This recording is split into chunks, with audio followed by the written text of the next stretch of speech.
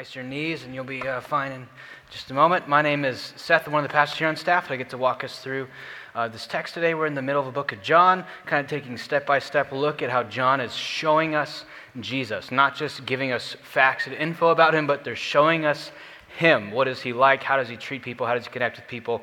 How do his relationships play out? And so we're trying to look at him. And this text in particular is a lot of text. We got 42 verses. And so I'm going to help us kind of see how the whole narrative hangs together and really zoom in on a couple key aspects rather than kind of walking in the gritty details through each verse. So I'm kind of in a fun season of life right now. It's probably one of the easier seasons of life I'll ever have again. But we have one son. His name is Jade. He turns 1 year old in like 2 weeks. So he's kind of in that like phase where he's like mobile enough to be fun to play with, but not so mobile where you're like chasing him down and stuff.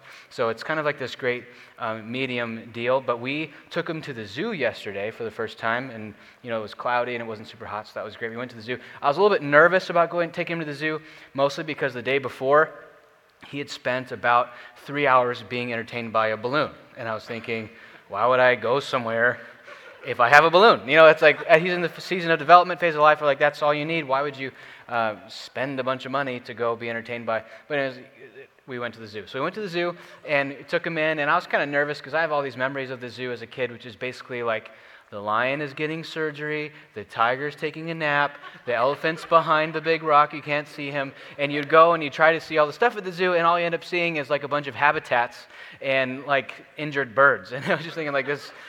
I was kind of preparing for a lame zoo experience, but we come walking in, and my son's in like a great mood. He's, all excited and stuff, and we come walking in, and we go straight to the elephant exhibit, and right when we get there, there's like this elephant right where you hoped it would be, like 15 yards from the edge, just grazing away, eating stuff, and there's like the people gathered around the elephant, like, wow, the elephant's right there. Like the elephant's usually like behind that thing, but it's right here. And so all of like my childhood zoo wound memories were being healed because like the wound, And so I'm holding my son, I'm trying to get him to look at the elephant, but there's also pigeons eating stuff right here, and he's zoned in on the pigeons. He's just watching the pigeons eat, and the pigeons are flying and landing. He's like, he's kind of like trying to say words. Everything is just that or that. So he's going, that.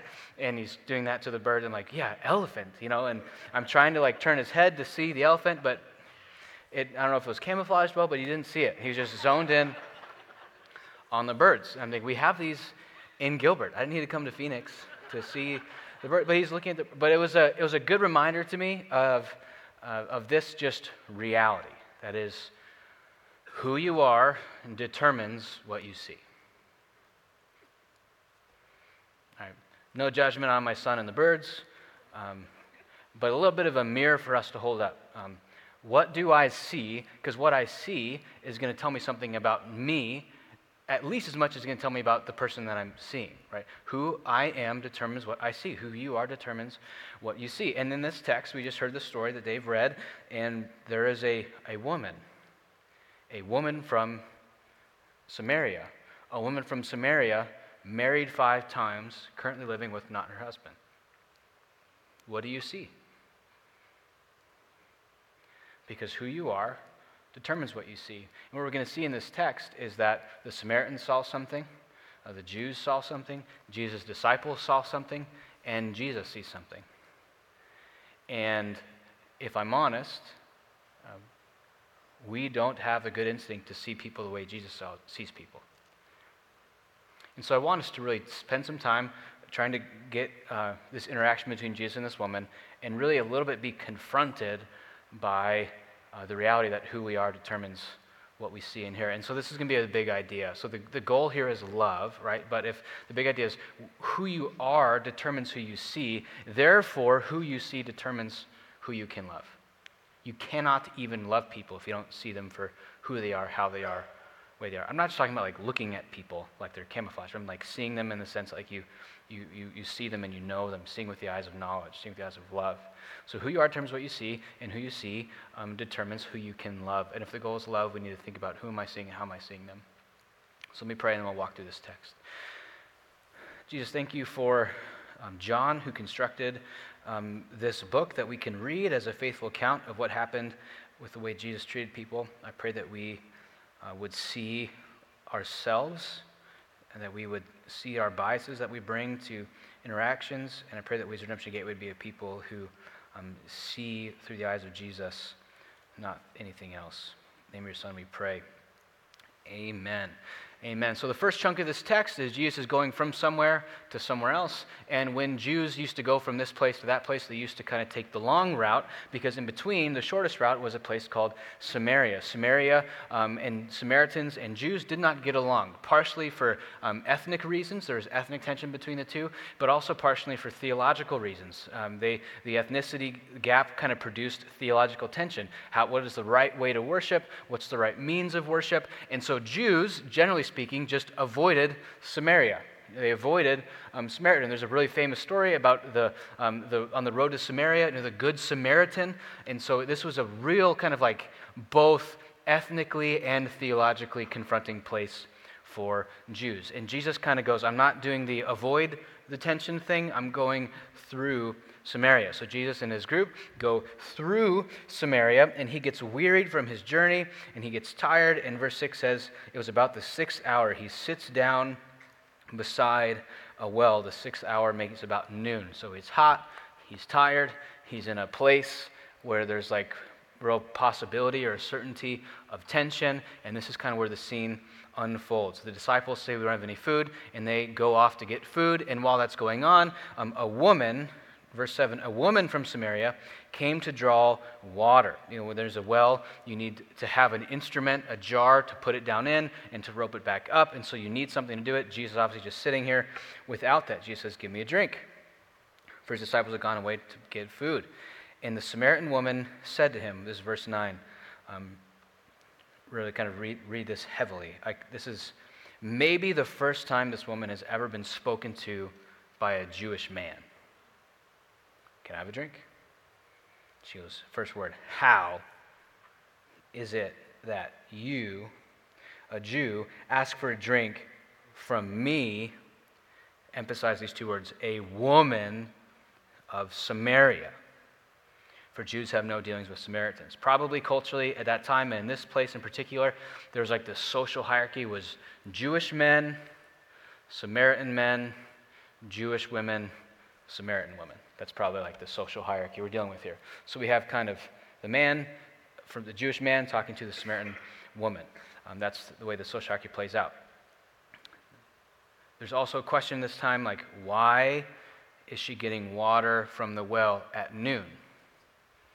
You kind of probably have heard, like in the workplace, there's like the water cooler conversations, like the place you go, you chat it up, you connect with each other, and there's this kind of moment deal. Most time it was kind of, the well was maybe potentially socially unsafe or even just literally physically unsafe, and so people would go in groups, like with their little kind of, folks would go together and grab water together. It's kind of a social experience as well as like a help experience, and here she comes probably by herself at noon in the hottest part of the day. So what that kind of tells you is like even among the hierarchy of the bottom piece, you have the Samaritan women. She was probably like notches down there, right? Not only did she not get along with all these people, but among her kind of lowest social totem, she was even lower, right? So I came at noon to hopefully avoid being seen, and now here I am, someone's talking to me. So there's some measure of like maybe shame or like rank. So there's a question, what's going on with this lady? Give me a drink. Jesus answered her. She says, who do you think you are? Asking a woman of Samaria for a drink. Jesus says, if you knew who I was, if you knew the gift of God, you'd ask me to give you living water. And verse 11 here is interesting. I just want us to see like how long she talks for. Verse 11 and 12. John Calvin describes her as a little bit sassy, even like living water. Pinkies up for the living water. Because the woman said to him, "Sir, you have nothing to draw water with, and the well is deep. Where do you get that living water? Are you greater than our father Jacob, who gave us this well? This well's been providing life for generations and generations. Now tell me about this living water."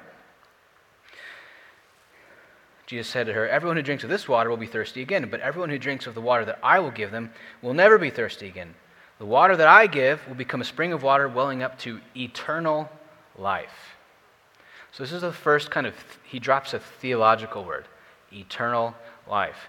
Jews and Samaritans knew about this idea of eternal life. It was promised in the prophets, and all of a sudden it kind of like clicks for her that, oh, this is this is an object lesson situation here. This is no longer, we're not really talking about this water, we're talking about something else. So Jesus drops the theological word, and she kind of changes her cadence, changes her pace.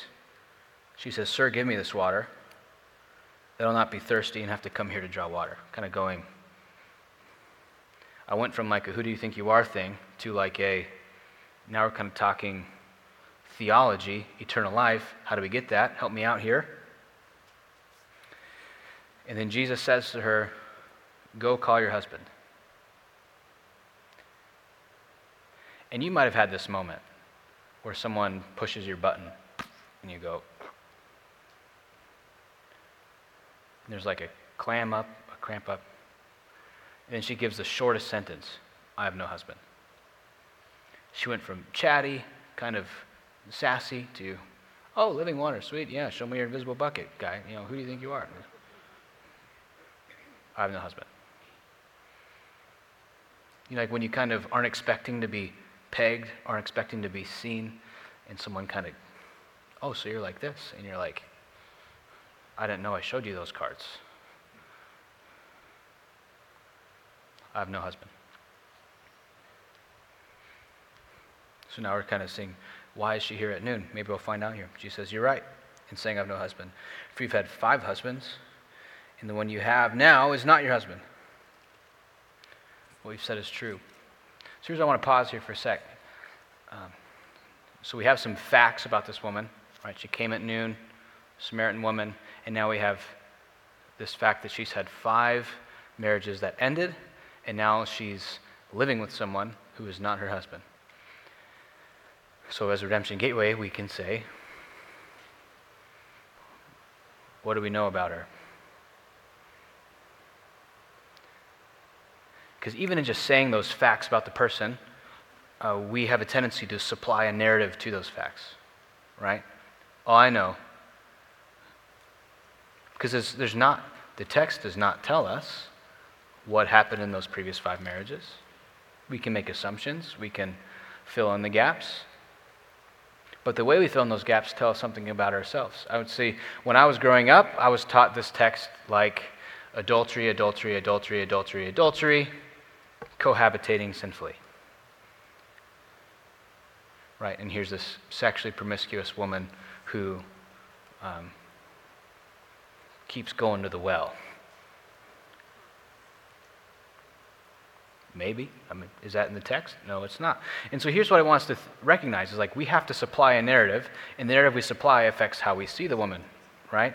Clearly, the Samaritans have written some narrative about her that's made it so she's uncomfortable to draw water in the morning, and she comes at noon. I want us to step back here and kind of even just wrap our heads around a little bit more about like first century culture. So I have a buddy who grew up in Romania, and he was talking to me. He kind of moved here when he was like in his 30s, so a kind of thick Romanian accent. He was talking to me about how in some of the neighboring nations to where he grew up, the economy was so bad, and like these places had such a low view of women that women's opportunity to like go and get a job and provide for themselves economically was so low that really like the number 1 career choice of women was wife, and the number 2 career choice was prostitute. In like a lot of these neighboring cities to like where he grew up. And so there was really like either you get married right and it kind of sticks, or you can choose to die, or you can choose to survive by making money using what you have. And so this is like real patriarchy, right? Take that back to like first century in particular, where women's economic opportunities were, they could buy and sell land sometimes under like their husband's name. But not only that, you add to this reality that people died young all the time. We didn't have like a pretty good death expectancy thing. Like nowadays it's like 77, 78. There's young deaths. But you add to that, especially like the Jewish folks in the Hebrews, the Samaritans at the time, they had like a hyper no-fault divorce that could be initiated only by the man. So the husband could, whenever he wants to, just say, burn the beans, divorced. Bad attitude, divorced. Didn't birth me children, divorced. And then the woman went from married in a house to homeless, like that. So most of the commentators, most of the first century kind of people who look at that culture, that time, that place in this text, say serial adultery is not an impossibility, but it's probably the least likely explanation for what's going on in this text. Most likely it was multiple husbands died or multiple husbands just disowned her.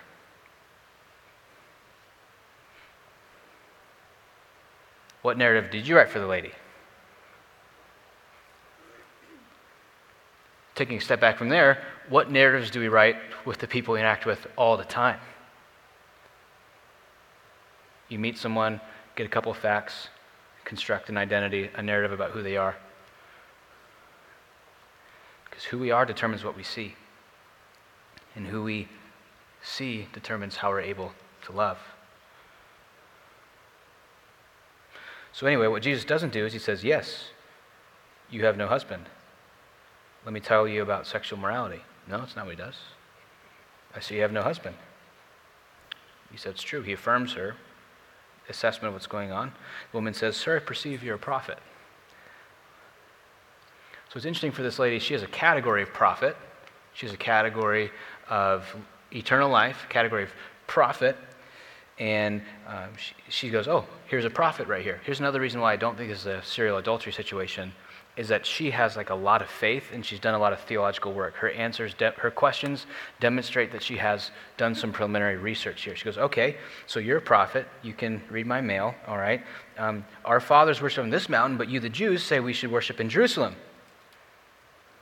Which one is it? She goes, I'm not going to sit here and just kind of do like the, how'd you do that magic trick game, but I'm going to like, hey, if you're a prophet, I want to find out some stuff. What's the best way to worship God? Like there's a seed of faith there if you're concerned about what's the best way to worship God. And he gives her a theological lesson. He goes, it used to be about a place, the temple, but actually now that the Spirit is coming, it's about worshiping Spirit and truth. It's no longer about a place, but it's about a person. It's about worshiping God from the heart, both with accuracy, truth, and with the spirit of joy and love given by the Spirit of God, Spirit and truth. And here's what worship's really about. That's what's going on. Jesus answers her theological question, and she kind of goes, this is verse 25, okay, you got your opinion on this question. I got my opinion on this question. And this is what I love in verse 25. She says, I know that the Messiah is coming, and when he comes, we'll get this settled. He'll tell us all things when he comes. So she has a category for prophet, a category for eternal life, and a category for the Messiah is coming, and he's going to clear up all her confusion. She's done some work. She's done some thinking. She's going, okay, you can talk theology. That's fine. We can agree to disagree, but when the Messiah comes, we'll get this all cleared up.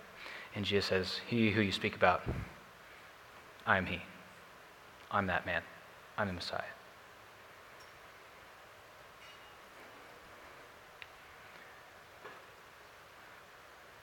And then the disciples come back. Verse 27.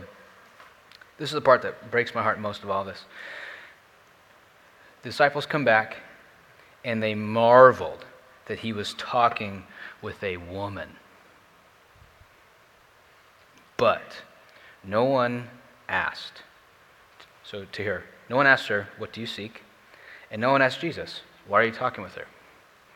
I picture this scenario, Jesus talking with this woman at the well, kind of having this like meaningful relational interaction. Jesus sees her past, helps her theologically, tells her she's a Christ, is treating her like, even though man after man after man has disregarded her or sinned against her, maybe she's, maybe like one of her marriages was her fault, like she committed adultery, but that's like that. If she was a serial adulterer, she wouldn't just get remarried. You don't have a fifth marriage after 4 adulteries in a row. That, especially in that little town, word would have got out. But here's this man not disregarding her, treating her like all other men have, having this meaningful interaction. And here come the disciples with like bread and cheese. And they just marvel. and say nothing. And it just seems like such an awkward interaction. In verse 28 it says, so the women left her jar.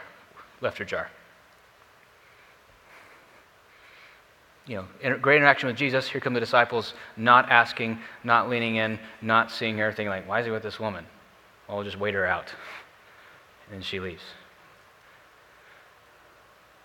I kind of feel like that's often a story where it's like people start getting interested in Jesus, and then they kind of connect to Jesus, and then it's like, then they meet his people, and they're like, ugh.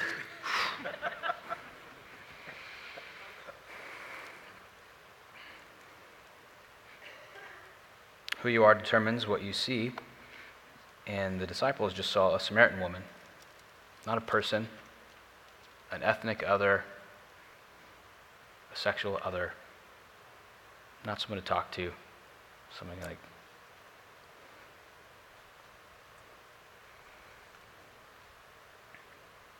So the woman leaves their jar, one of her prized possessions, one of the means of security, getting water out of the well. This is how we can survive and live. She just leaves it and goes and tells people, hey, come see this man who told me everything I've ever done. I think he might be the Christ. And the people listen to her, so she has somewhat of a good reputation in town despite her suffering.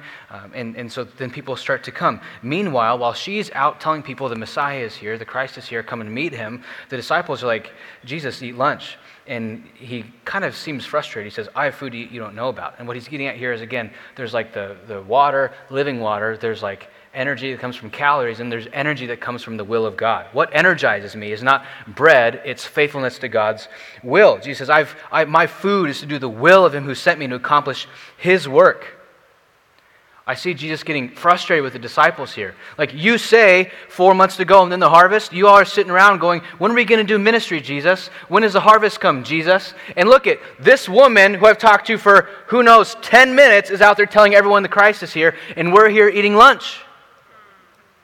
Look, the harvest is ripe right now. Already this one, verse 36 will be translated, this person, this woman who reaps is receiving wages and gathering fruit for eternal life. She's already out there doing the work of ministry, and you're her saying, when does the harvest start? Jesus takes the Jewish man, the Samaritan man, the Jewish woman, the Samaritan woman, the 5 times divorced, living with a man who won't even do her the dignity of marrying her, and is kind of saying, sure, you can live here for an exchange of goods and services. You can stay here, but I'm not going to call you my wife. Jesus takes this woman and elevates her as example. He says, be like her. Not this kind of quabbling religious controversy. We're going, when should we start telling people you're here? She just did it. She just went out and said, there's a man here. I think he's the Christ. Come meet him. And the town says people from the village flooded and believed because of the woman's testimony. This woman who has every reason to be bitter, every reason to be, why me? Every reason to have written off anything else. People are going, if she is going, God is good and he cares for us and he's showing up, I'm following. And they start showing up. And they eventually say, it's no longer because of what you said that we believe, for we have heard for ourselves that we now know indeed that he's the Savior of the world.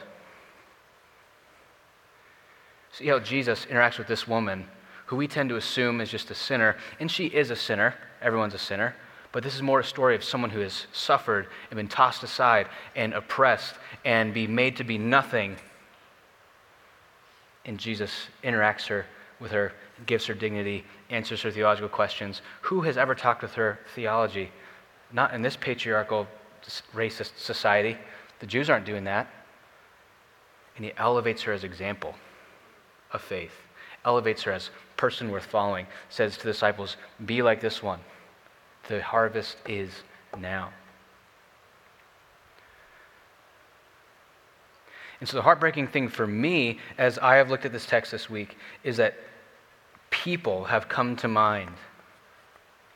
I think about this awkward, the disciples say nothing. No one asks, what do you seek? No one asks, why are you talking with her? That the disciples don't see her as a person worth interacting with, they just see her as something else. And I think about, who are the people that I have not seen, that God has put right in front of me because I was thinking about some other harvest. And the Spirit has been bringing names to mind. and I have phone calls to make. And the thing that's scary to me is I go, these are the ones that I know about. The reality with blind spots is that we don't know they are there. Everyone is in theory okay with having a blind spot until someone says, here's a blind spot for you. And you go, no, it's not. But who have you missed? Who have you looked past? Who have you seen their narrative and decided who they were before you really knew who they were? Who are the people that because of some ethnic or doctrinal or whatever it is reason, you walked around the town rather than through the town, or you assumed a narrative instead of just drawing the person out? Because my list is growing slowly because I think the Spirit is being gentle with me.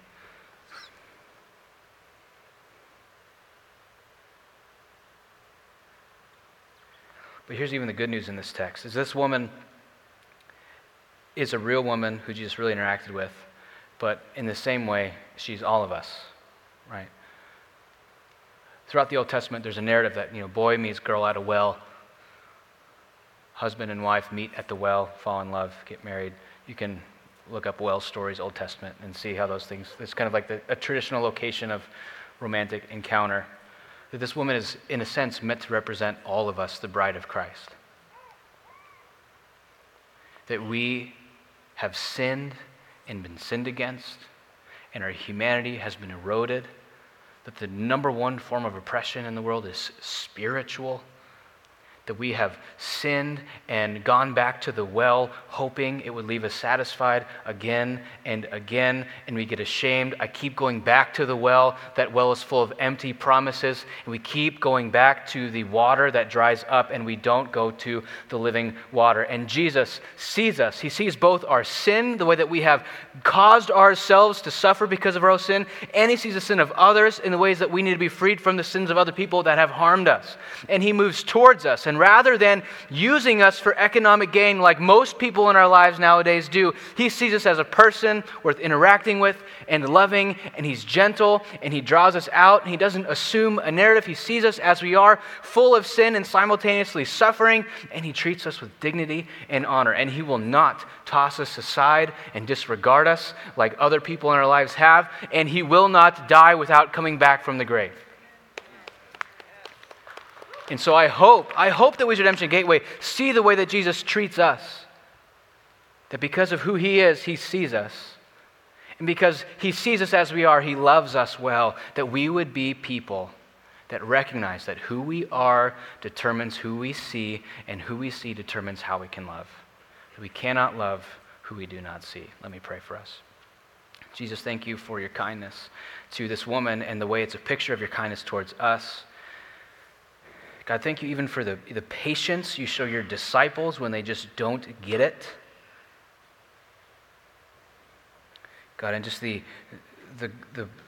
beauty of you holding up the most overlooked woman as an example, forcing everyone to see her as a representation of meaningful faith. God, I pray that we would have eyes to see that we would not see people through the lens that our culture gives us, but we'd see people through the lens that your scriptures give us. In the name of your Son we pray. Amen.